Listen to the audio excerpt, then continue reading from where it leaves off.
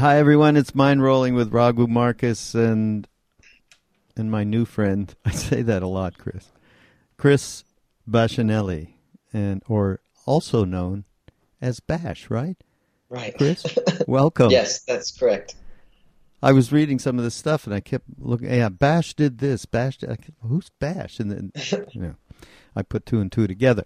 So Chris has been all around the world doing the most incredible stuff and filming it, and some of it for the National Geo Explorer series, right? Am I correct? For the National Geographic Channel, under the Bridge the Gap series, that's the name of my show. Bridge the Gap. Do you know who Trungpa Rinpoche is? I know who Famous. Trijang Rinpoche is. Well, Trungpa's They're probably all related. well, they all are related. But Trungpa is a very famous Lama from the last, he died before 2000. He died in the 80s, actually. And he was one of the most incredible Tibetan Lamas. I talk about him a lot on Mind Rolling, and he's definitely a big part of who we are, related to the Be Here Now network.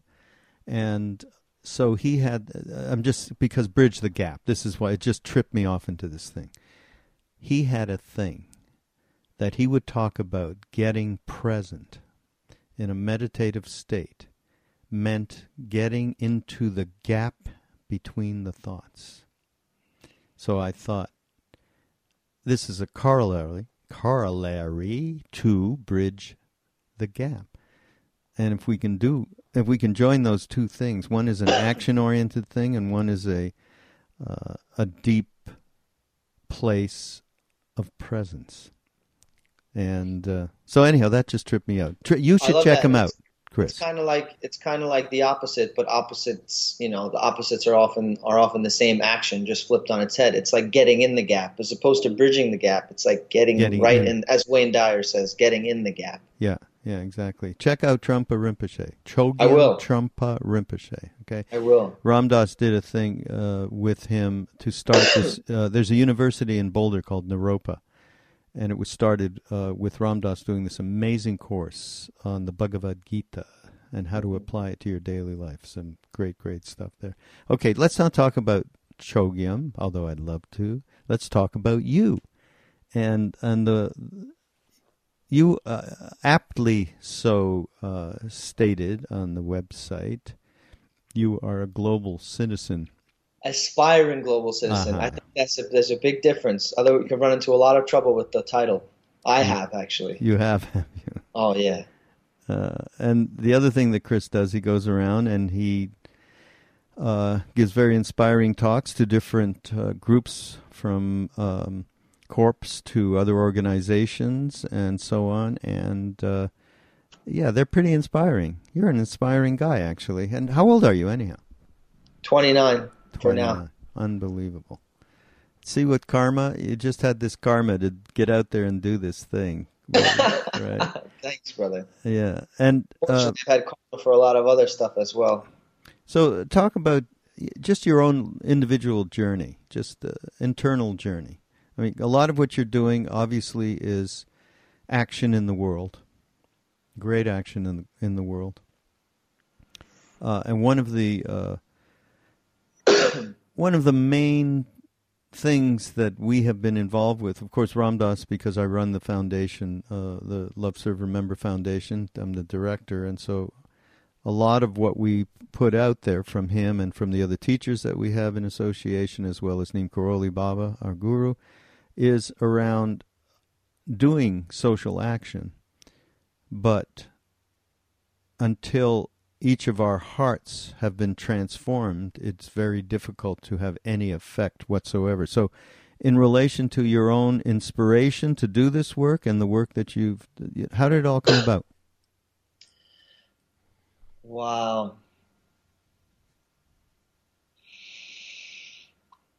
Yeah, it's so refreshing, Raghu, to be asked that question about the internal journey, because I've never been asked that question. I think that's the one that matters the most.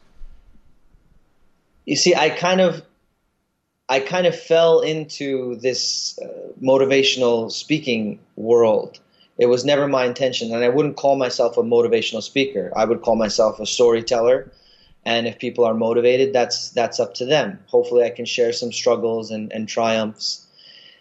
The first, where it all started, I'll give you just a nutshell of the professional because I really want to dive into the personal. But I went to college for acting, grew up in Brooklyn my whole life, and I got a very good scholarship to one of the best acting colleges in New York City. And in my senior year, I booked a role on The Sopranos. Totally unfulfilled all 4 years of college.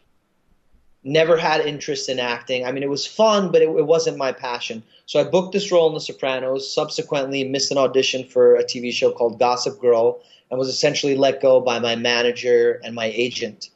And I'd always wanted to travel. I'd always wanted to see the world. So I found an amazing cultural exchange program in Tanzania, traveled to Tanzania with a Sony Handycam that my friend Jake gave me, and I made a 20-minute documentary. That's when I was 20 years old. For me, though, the most significant moment of my life was when I came back from Tanzania. The day I came home, I discovered that my father had a tumor in his lung. 2 days later, we found out he had stage 4 cancer and that it was terminal. It wasn't said, but it was known. And so he passed away about 2 years later. And that was the first moment in my life where I would say I began to wake up and I began to realize, it doesn't work. I live in Bay Ridge. I live in Bay Ridge, Brooklyn, which is where they filmed Saturday Night Fever in 1979. You can tell because you have that afro, so you already know about it. So John Travolta lived across the street from the house that I grew up in, and it's a very middle-class neighborhood, wealthy, no poverty. So it's very easy to stay in a bubble here. But when my father got sick and he passed away, I thought, whoa, what's up? There's something beyond that I'm not seeing. I poured myself into this vision that I had of Bridge the Gap, creating a TV show where I could bridge the gap between people and cultures around the world. What is it like to walk in someone else's shoes? How can we humanize people from around the world and see that we are all human beings? So it stems from compassion, ostensibly, but deep down stems from a lot of ego and a lot of wanting to be famous and wanting to get my name out there. I started this when I was 20 years old. So for the past decade, it has been a process of coming into my authentic self. You asked me at the very, very beginning, you said, are you a global citizen? I said, no, I'm an aspiring global citizen. And the reason that's such a big difference is because global citizen implies you're already there. We're aspiring global citizens. We're aspiring bodhisattvas. We're aspiring good people. It's a path. It's a journey. Somebody asked Bruce Lee, when are you mature? And he said, mature? I don't believe in being mature. I believe in maturing. Because when you're mature, you've stopped growing and you're done. So I started my company in 2009, Bridge the Gap TV, was able to raise a bunch of sponsorships through PBS, through corporations like Ben & Jerry's, and I eventually became an explorer for National Geographic. So I filmed 4 television shows around the world, Uganda, Mongolia, Haiti, and on the Pine Ridge Indian Reservation in South Dakota. And over the course of developing this TV show, I subsequently began doing small little speaking events and eventually did a massive event in Brazil for the United Nations. And then I moderated the International Day of Peace with Stevie Wonder and Michael Douglas and Jane Goodall when I was 24 years old. And then, Raghu, after that, so 24 years old, imagine all that spotlight. It really makes you think that it can really make one thing that there's someone special. And there's a lot of danger in that. So I was 24 years old, and then I just started booking one event after another for the United Nations, for BMW, in Azerbaijan, TEDx, just all around the world, one after another after another. And I'm going up there sharing these amazing stories of true global citizens around the world that are really doing amazing work and saying, this is what it means to be a global citizen. This is the path that we have to walk. This is what it means to recognize that we're all interdependent. And this is the place we want to operate from. The problem is that I'm a very smooth talker. And what happens, right? If I speak of, what is it? If I speak of in the tongues of angels, but I have not love in my heart. Mm. And that's my gift and my curse, is that I'm a smooth talker. But when you're a smooth talker and you're not there internally, you can feel like crap when you're not on stage or when you're not getting adoration. I've just seen this in an intimate relationship that I've had with someone who I essentially deceived because I thought I was someone other than who I was. I was speaking from a place of already being there, of already being truly loving, but not really being there, really just wanting what I wanted. And it's a horrible feeling. So over the past few years, I've just began to wake up into, my friend just told me right before this call, she said, Chris, it's wonderful that you're speaking on the Ram Dass network. You're not Ram Dass. And you need to know that. You're not Ram Dass. And she said, and maybe sometimes Ram Dass doesn't feel like Ram Dass. But that's important for me to hear, because I can list to you dozens of credentials and the reason I'm paid all this money to speak around the world. But in truth, I'm just aspiring. I'm just doing my best to practice what I preach. And for me, that's been the most important part of this internal journey is coming into what I talk about on stage. Mm. And when you were younger, sounds crazy. When you were, let's say, just coming out of high school into college and all that and discovering all sorts of stuff, how did you experience the reality of our interconnectedness? Was it, a psychedelic does that, a piece of music does that, an ineffable experience, meeting somebody who is advanced and is able to just be, like Ram Dass, unconditionally loving. What was your trigger?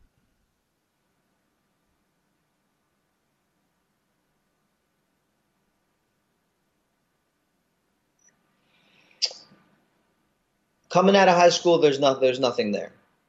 Coming out of high school, there's nothing there. It probably was only maybe coming out of college that there was something there. You got to remember, when I came out of high school, I'm like, I want to be a famous actor, like just going on auditions nonstop, had no interest in it, totally operating from up here. My father was a bit of a guiding light. He was just a regular lawyer in the city, but a very middle-class guy, a very honest guy, always tipped the waiters, always looked out for people. I had a few rude awakenings with him, when I was growing up, maybe making fun of a certain religion or race and him like knocking me down, or, like the time I made fun of the taxi driver that had no shoes. And my dad's like, Chris, this guy is maybe so poor he can't afford shoes. My dad had that ability to kind of see the world from someone else's perspective. But I would say the two biggest awakenings of the interconnectedness for me, the first was when I got to Tanzania. I went to Tanzania through Stony Brook University, and what they didn't tell us is that you're going to be staying with a nice couple from the South. Well, that couple turned out to be Pete and Charlotte O'Neill. Now, Pete O'Neill was one of the former heads of the Black Panther parties in Kansas City in the 1960s. There's a wonderful PBS documentary about him called A Panther in Africa. And essentially what happened is he was brought up on a gun charge that he didn't commit for walking a gun across state lines, and had to flee the country in 1970, and has been in Tanzania for 40 years. Now, Pete comes from the world of prostitutes and drugs and, intense radicalism with the Black Panthers, but he said he was never happy. Since he moved to Tanzania with his wife, he donates all of his money back into this community center that he runs called the United African Alliance Community Center, and gives all his money away, all his time to help others. He runs a children's home. He'll never call it an orphanage. It's not. It's a children's home. And the point is, I met him when he was 67 years old, and I was 20 years old. And he said, Chris, I've never been happier in my life. And Raghu, the moment was this. It was like, I think it might have been my last night in Tanzania, and I was pushing him. I was like, Pete, I want to change the world. I'm young, I'm American, I have energy, I want to change the world. What can I do? He's like, Chris, learn to put what you want on the back burner and learn to put what other people want on the front burner. I was like, yeah, but I need an action. What's the act? It was all about action, right? It's just, what can I do? What can I do? And especially I'm from Brooklyn. I really want to do something. He said, I don't know, Chris, just start small. Just do something and then it'll ripple out and it'll have an impact. But I kept pushing him. Not enough. I said, Pete, give me something. Give me something. He goes, Chris, how much money do you have in your wallet? I said, in my wallet. I said, I got $800 because I'm going to go to Europe after this. He goes, you got $800 in your wallet. He said, take 200. No, he said, take $100 and go do something good with it. And immediately I was like, closed. I was like, what? He's like, take $100. He goes, I don't care what you do with it. I don't care if you give it there. I don't care if you give it to a kid, if you give it to a school, but do it now. And you'll make a difference and it'll ripple out into the world. And it's not about giving money. That's not what he was saying. But what he was saying was, think about other people. That's the message he was trying to get me to see. And for me, why couldn't I understand that? Because I was coming from the place of taking an action, and he was coming from the place of being the person that is a good person, and then it ripples out into the world. Yeah, he could have been quoting Ram Dass. From heart to heart to heart to heart. That's how it works. You know, where did you? So you have something very dear that I'm fine. We're talking. I'm meeting you, and just kind of understanding where you're coming from, and that thing that's very dear is a real relationship with self-honesty, and It's again harking back to what first attracted me. We're talking about Ram Dass a lot here because Chris and I were kind of talking about him before because we have a mutual friend who lives in Maui who is trying to get over to see him. But Jake, this is to you. Thanks, Jake. The reality is that when my first attraction was in this tremendous honesty that Ram Dass had about himself. He was always looking inside and looking, and really, it's the first mindfulness. Mindfulness being the big byword today, but really, in that day, he was always very mindful of where he was coming, where his ego was taking over in terms of wanting fame and notice and all that. All the stuff that you're talking about, he would talk about back then, and lay it out on the line. And just in every way, there was nothing that was sacrosanct. He would talk about himself, and it was all in, hey, we're all here. It's okay, because we're human. We're all here. It's okay to think of yourself most of the time, right? From the morning that you get up in the morning, and it's I, me, mine the whole time. But that little crack of honesty allows us to start thinking about somebody else, and that's what happened with this person that you stayed with in Tanzania, and it takes the pressure off because then you think, if he's showing his shit, then I can show my shit too. I don't pretend like I have to have my shit together. Right, exactly. What was that moment that the biggest one with Ram Dass that made you see that humanity in him? Most surprising flaw that he shared? Well, there's a whole bunch of them, lust, anger, greed, attachment. He let it all hang, every aspect of his life. And I, of course, just getting into the spiritual path at the time, thought just like your thing, the same shit that you're talking about, one has to, I've got to look a certain way and I got to talk a certain way and so on. And then you realize, this is all absolutely keeping you from being authentic. And we talked about, finding that authenticity. So this is a really totally important thing that we're talking about right now that you've brought up. For people who are trying to just get, as we call it here, life in balance, just on a day-to-day basis, just be able to be who you really are and yet not afraid of the dark shadows and allowing that all to be. And the key to it is just being honest. But the honesty doesn't come, do you do this to yourself? Like you get honest, you're really getting honest about where you are and where you aren't. in relation to the work you're doing and the social action you're doing. And then but there's no, like when you see the dark, there can't be this judge, that judge that's going, you stupid shit, which is what most of us do all the time. We have that judge. Whenever there's a negative thought, whenever there's a shadow that comes up. So I think that this is not true. I mean, honesty. No, I mean, it is. I've felt like shit for the past 72 hours because I've seen some things about myself, and I've just been flogging myself with a wooden club with spikes on the end of it for days. Well, we should get these. You know what we could do? We could get these jack-o'-lanterns. Is that what they call them? Whatever. It's a whip that's got like 5 different straps that you can. That's what I need. Flagellation and things. I could really get some stuff done with those whips. Yeah, that's it.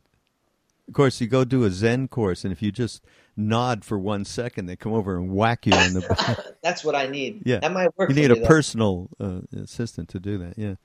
But it's so. Sorry, Raghu, I didn't mean to cut you off. No, it's just, go.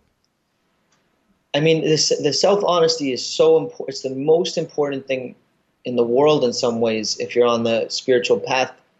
My teacher shared something with me I'll never forget. He said, Chris, because I was talking to him, I said, I'm getting all this attention on stage, but I don't feel it. I'm not. And I had this call with this client, and they're talking about how amazing I am, but I don't know what they're saying. And he said, Chris, you need to be very careful because essentially fame or attention or adoration can completely undermine the spiritual path. I was like, oh, it can kind of get in the way and slow me down. He goes, no, it can completely undermine your spiritual path because there becomes a greater and greater disposition. There becomes a greater and greater gap between who you think you are and who you actually are. So unless you feel that standing ovation before you get that standing ovation, unless you feel worthy and loved before you get on the stage, unless you feel fulfilled before you give that talk, you're finished. Because then you become addicted to the applause or to the person snapping your pictures, right? If you're a model, or to the number of likes on Facebook, and then you just become totally addicted in that stimulus. So we have to move to that place of becoming okay first, and then bringing that fulfillment to whatever we do. But that again, easy to say, a lot harder to do. Yeah, work in progress, all of it. Yeah, that's why it is super important. The honesty is super important, and then the non-judgmental stuff, which is part of mindfulness, which means it's the biggest one. And you got to just practice to get to the place where you're not in your head. You're in your spiritual heart. You're in, let's just say a place from which you actually can love yourself and are not wanting to blow your brains out because you've had a shitty thought or even a shitty action, or you've really seen the dark side come up. I love this thing. One thing I picked up off the site or something, strengthen relationships with, quote unquote, the other. Let's talk about something real difficult, okay? Strengthening relationships with the other. Talk about your experience in going out there in the world and meeting people, and how you use that intention. Raghu, it's very easy for me to have compassion for somebody that I don't want anything from. It's very easy for me to have compassion for the heavy woman that I find unattractive, who's maybe a little upset, sitting next to me in the meditation room, and then I can hug her and hold her, and I'm fine, and I care. But the second that pretty girl to the right of me is a little upset and wants a hug, then that self-motivation kicks right in. And I can guise it in compassion or whatever I want, but it's 99% self-interest, 1% compassion. So for me, the idea of connecting with the other, and this is all stuff I'm talking every day, I'm changing and hopefully growing. I mean, if I would have had this conversation with you a year ago, I wouldn't have even been able to have this conversation. So when we talk about connecting with the other, I think the most important aspect of that is first connecting with ourselves.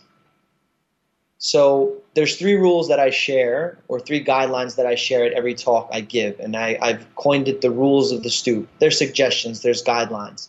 So three rules: awareness, awareness of ourself, awareness of others; acceptance, again, of ourself and of others; and third is courage.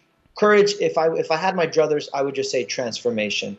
So whenever we face one of those, as you said, dark corners of ourself that we don't like, whenever we see it, oh my God, I didn't even know I had that quality. What is that? That's disgusting.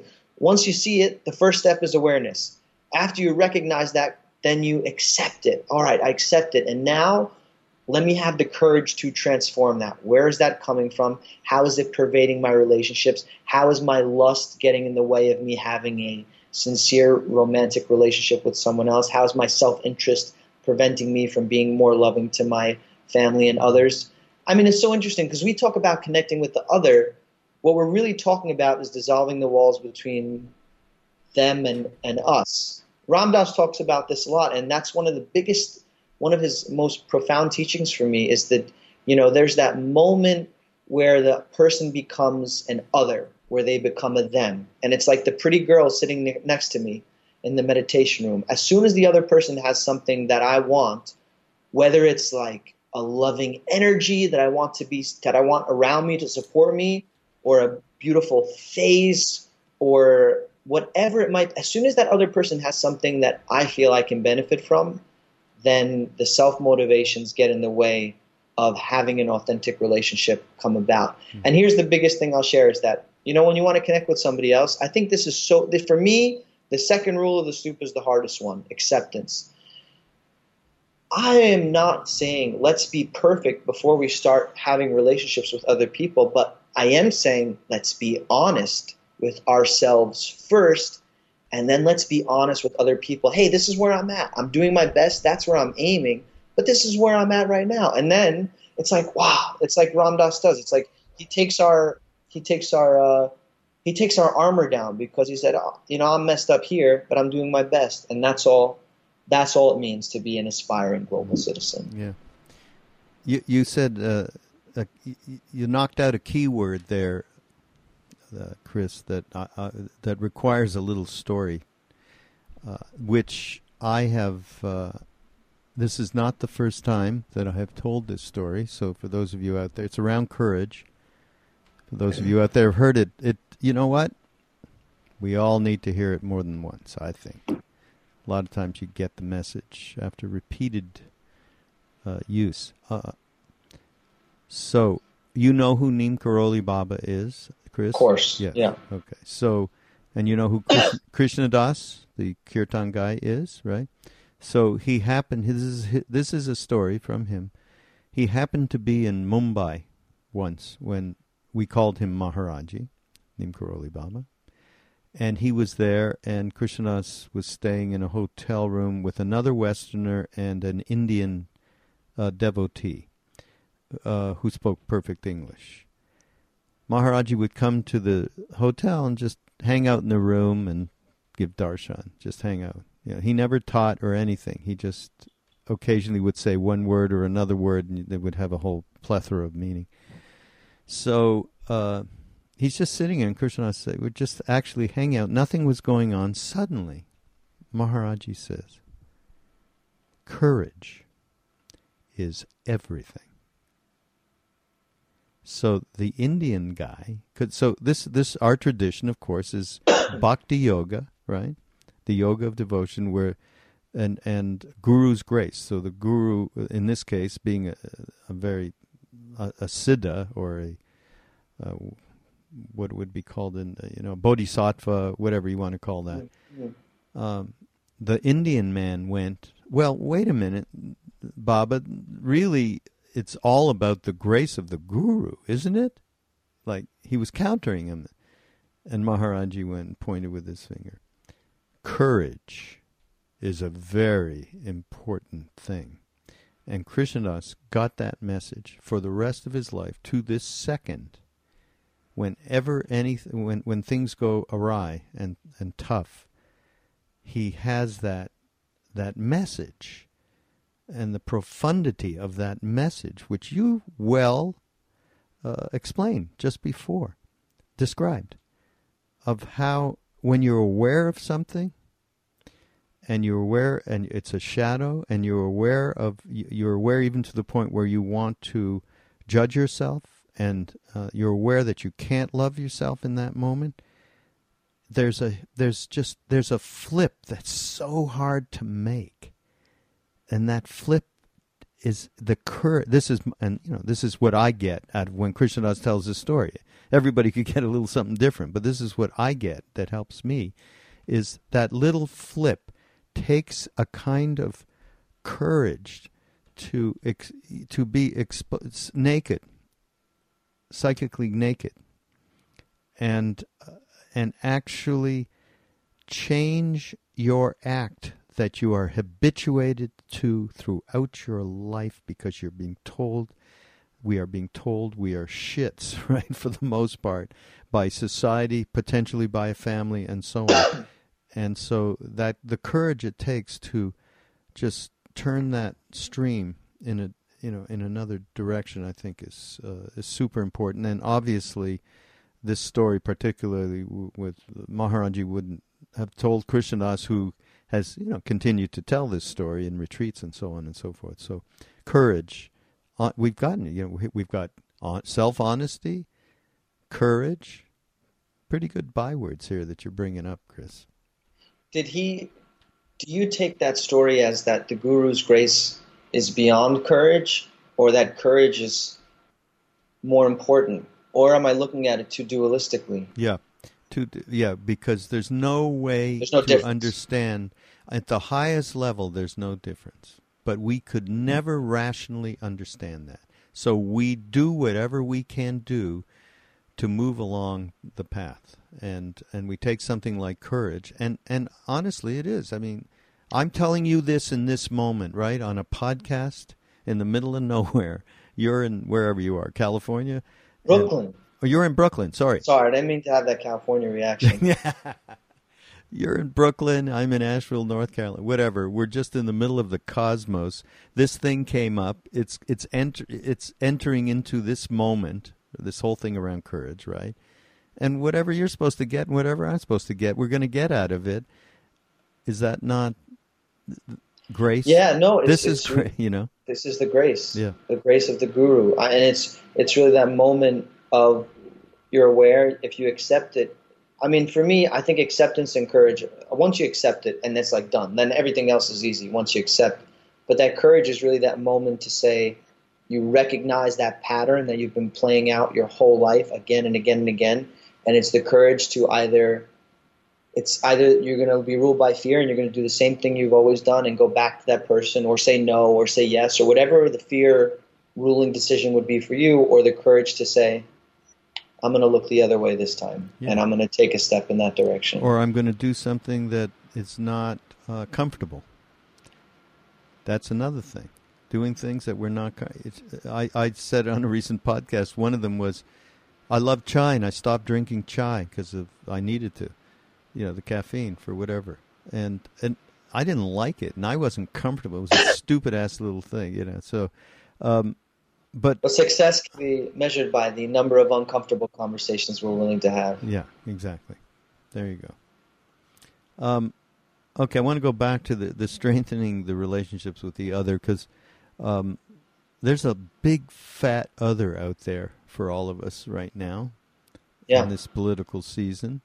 Yeah. And the polarization is extraordinary, what's going on. And the so the other, how do you manage to now you go around the world, you're bumping into all sorts of people. I mean, in particular, the other in this case, which is he will remain nameless, is like a really in India they have the Ramayana, and the bad guy in the Ramayana is Ravana, right? The 10-headed Ravana who steals God's wife and keeps her hidden in his castle, and Hanuman, the monkey god, goes and saves him and all that. So he was a really bad... So we've got a Ravana going. How do we deal with the other? that other?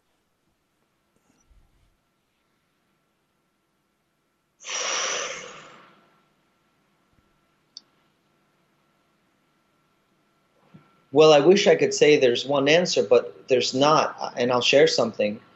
I mean, it incorporates everything that we're talking about so far, right? So dissolving the wall between us and them. And everyone has to look at their own stuff. And we can't get people to look at their stuff. All we can do is look at our stuff and lead by example. I think, for me, hosting a travel show is motivated by self-interest and other interest. It's motivated by wanting to be on TV, wanting to be famous, wanting to travel, wanting to do what I like to do every day. It's also motivated by the desire to dissolve the wall between us and them. And how do we dissolve that wall? How do we connect with the other? I think it happens, Raghu, in a moment. And that moment often comes in a conversation when we're not expecting it, if we're open to it. So, number one challenge in the world right now, especially in this, I could say especially in this political landscape, but if we're honest, the world's pretty much always looked like this because it's just the delusions manifesting in one way or another, except now we have more access to it, and so everyone's tweeting and twittering and shittering and doing whatever, so we have like 100% nonstop access to it. Yeah. So how do we do it? How do we connect? We're open. We have a conversation with someone, and let me back up. So the number one challenge right now with all of the distraction is a lack of compassion. Okay, we're not compassionate. I look at you, I see you as a human being, but really I care much more about myself than I do you, Raghu. Although I do like you very much, and I hope I can come crash with you in Asheville. The point is, how do I see you as a human being? It can't just be from an intellectual perspective. And that's the problem right now with the political landscape. We're trying to do it from an intellectual perspective. We're trying to do it by changing the laws or putting up walls or whatever the hell we're doing. It has to come from the place of the heart. And the way that I think that happens is when you touch a chord with someone else that you've already been through. So in my show, Bridge the Gap, I walk in someone else's shoes so that I can have a direct experience of what they're going through, so that I can just have a little glimpse of a moment into their life and think, oh, wow, this person is just like me. They have the same needs, wants, and desires. Walking in someone else's shoes is not always possible. What we can do then is we can imagine ourselves in someone else's shoes. We can imagine, what would it be like to be this person? What would it be like to be that person on the side of the road? What would it be like to be that, Starbucks barista that's having a bad day? And we can take it even one step further, which is the simplest method, is to find our in. So find that place of connection. At the moment, we're kind of like building our fortress, and we're keeping in people that we like, and we're keeping out everyone that we don't like. And in our fortress is like our wife, our kids, or our husband, our family, and like the people that make us feel good. And we're keeping all the people we don't like out. And we're also not really paying attention to the 99.9%, the rest of the world, the people that lost their lives in the bombing in the Istanbul airport 2 weeks after I was there, or the people that lost their homes in a flood in Louisiana. So how do we increase that compassion and dissolve that fortress and dissolve those walls? Is to find that place of connection. Finding that in can come from the simplest of points. It can come in the form of having children that both are in the Boy Scouts or the Girl Scouts, or we both hurt our leg playing football, or we both ride a motorcycle, or we both love hiking. You find that in, and then you go there. I find, in my experience traveling the world, that the deepest connections for me come talking about some form of suffering or another, because that's the most universal human experience. I lost my father to cancer. Oh, you've lost somebody to cancer. Oh, you have a family member that died this way. Oh, your someone is sick and this. And then once that person says that to me, when somebody comes up after this speech and says, I have a son that's going through this, or my mom this, or my father got sick. And the second that happens, I just see that person as a human being. And so there's no way to do it, Raghu, in my opinion, on a grand scale in the political landscape. I think the only way to do it, and we can't even tell other people to do it. The only way for us to do it is to do it in our shoes and in a person-to-person level. I hope that answers your question. Yeah, no, it's absolutely correct. You're absolutely right. It's the little things through which we have a chance to meet another person, for sure. And you know it. You feel it. Yeah. And by the way, there's one of the teachers at the retreats we do in Maui. Her name is Mirabai Bush. She's a very close friend. She does a wonderful meditation called Just Like Me. And it's like His Holiness the Dalai Lama talks about. Everyone wants to be happy, no matter who they are. And everyone is just like me.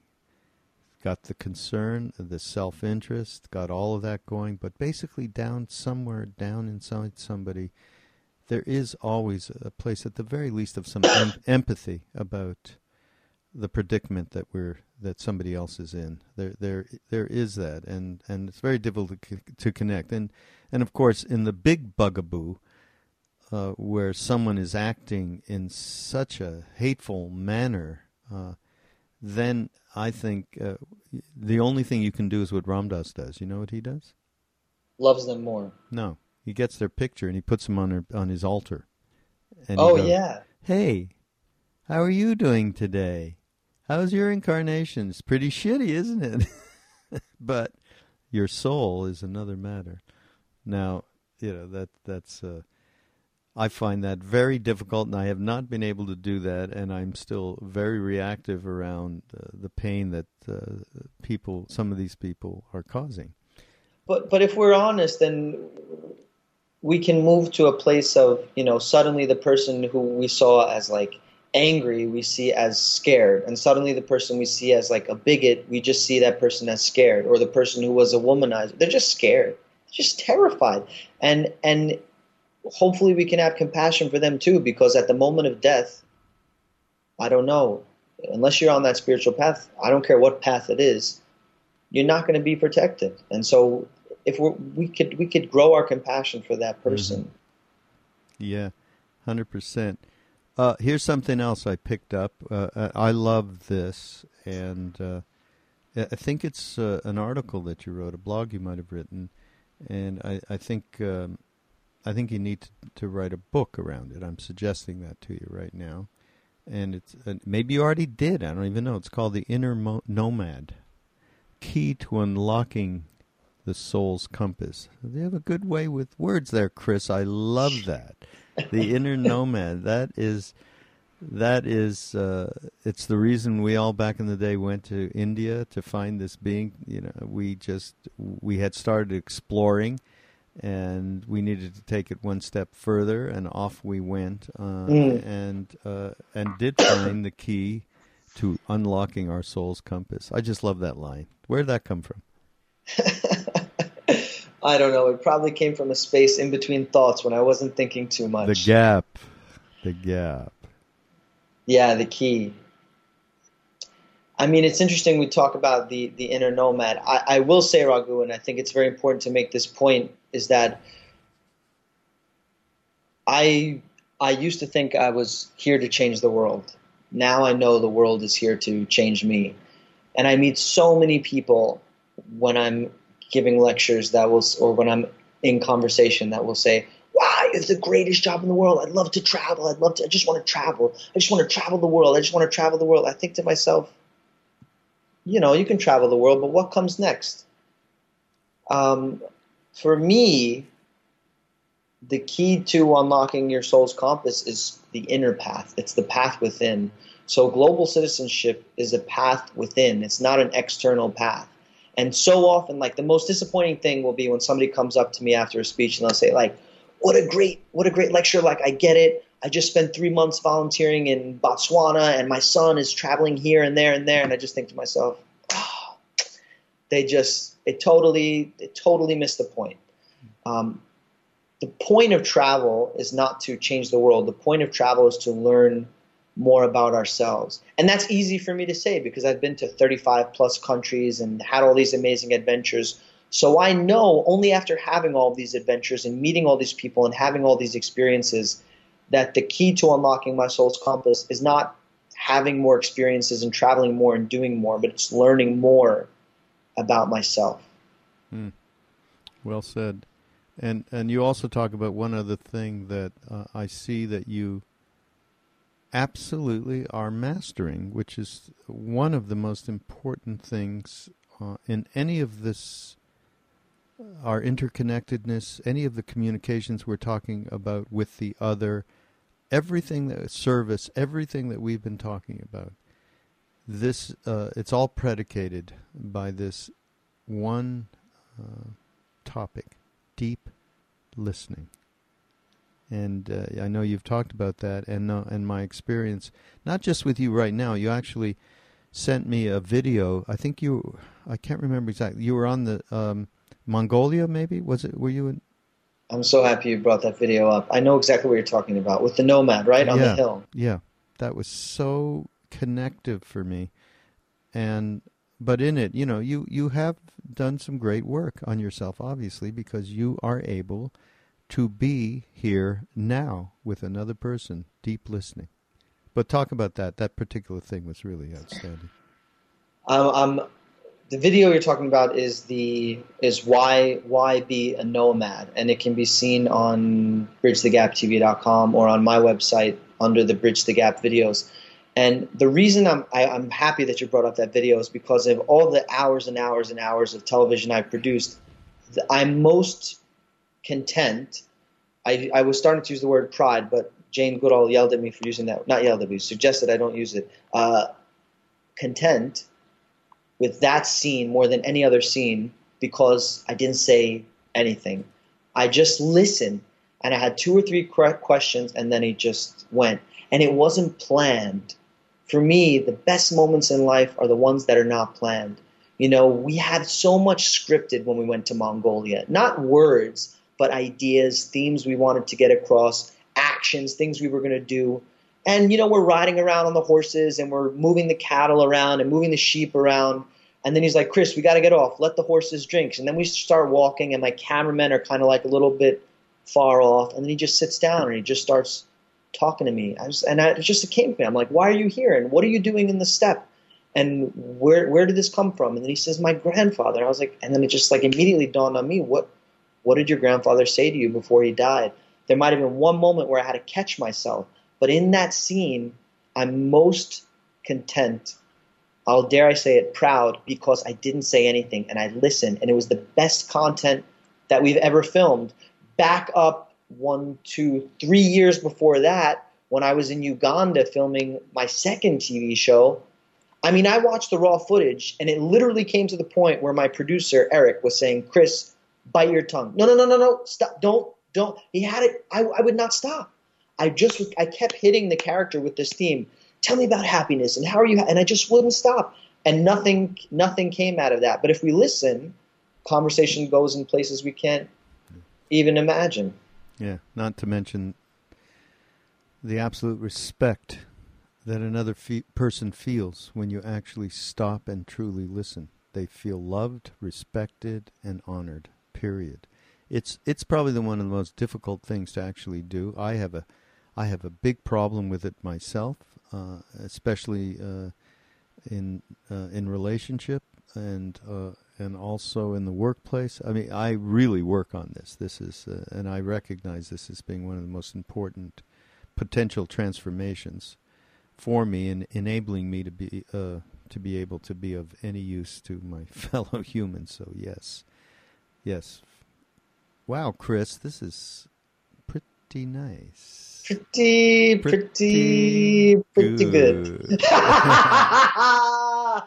Yeah, we've got, this is a nice stoop. I like that analogy too. We create a stoop in a place which is a place of common ground. I guess we just have a lot of common ground.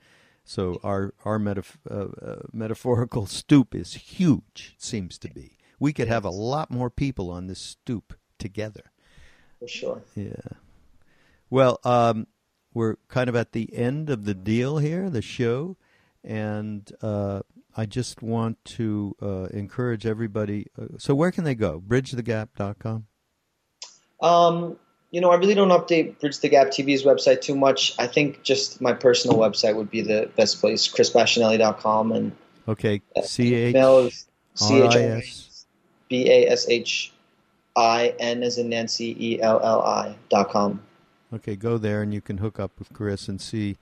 And also, obviously, I guess on National Geographic Explorer, right? You can be. Yep. And on PBS as well. And the air times are all over the place. I'm not sure when it's out, but I will put information as soon as I know. Yeah. Well, it's all on. And just go to the site. You'll be able to. I mean, I did this. It was a beautiful video of Chris in Mongolia with this nomad. I mean, it was stupendous. And I'm going to get into a bunch more of them myself, and we'll link them all up on our page, on Mindrolling page, on the BeHereNowNetwork.com. Please do come over there, and you'll be able to hook up with Chris that way as well. And Chris, you got to come back. We got to just do some more stuff. I'm happy to. Thank you so much for having me, brother. Yeah, great to have you. Great to meet you. This is Mindrolling on the Be Here Now Network. See you next week.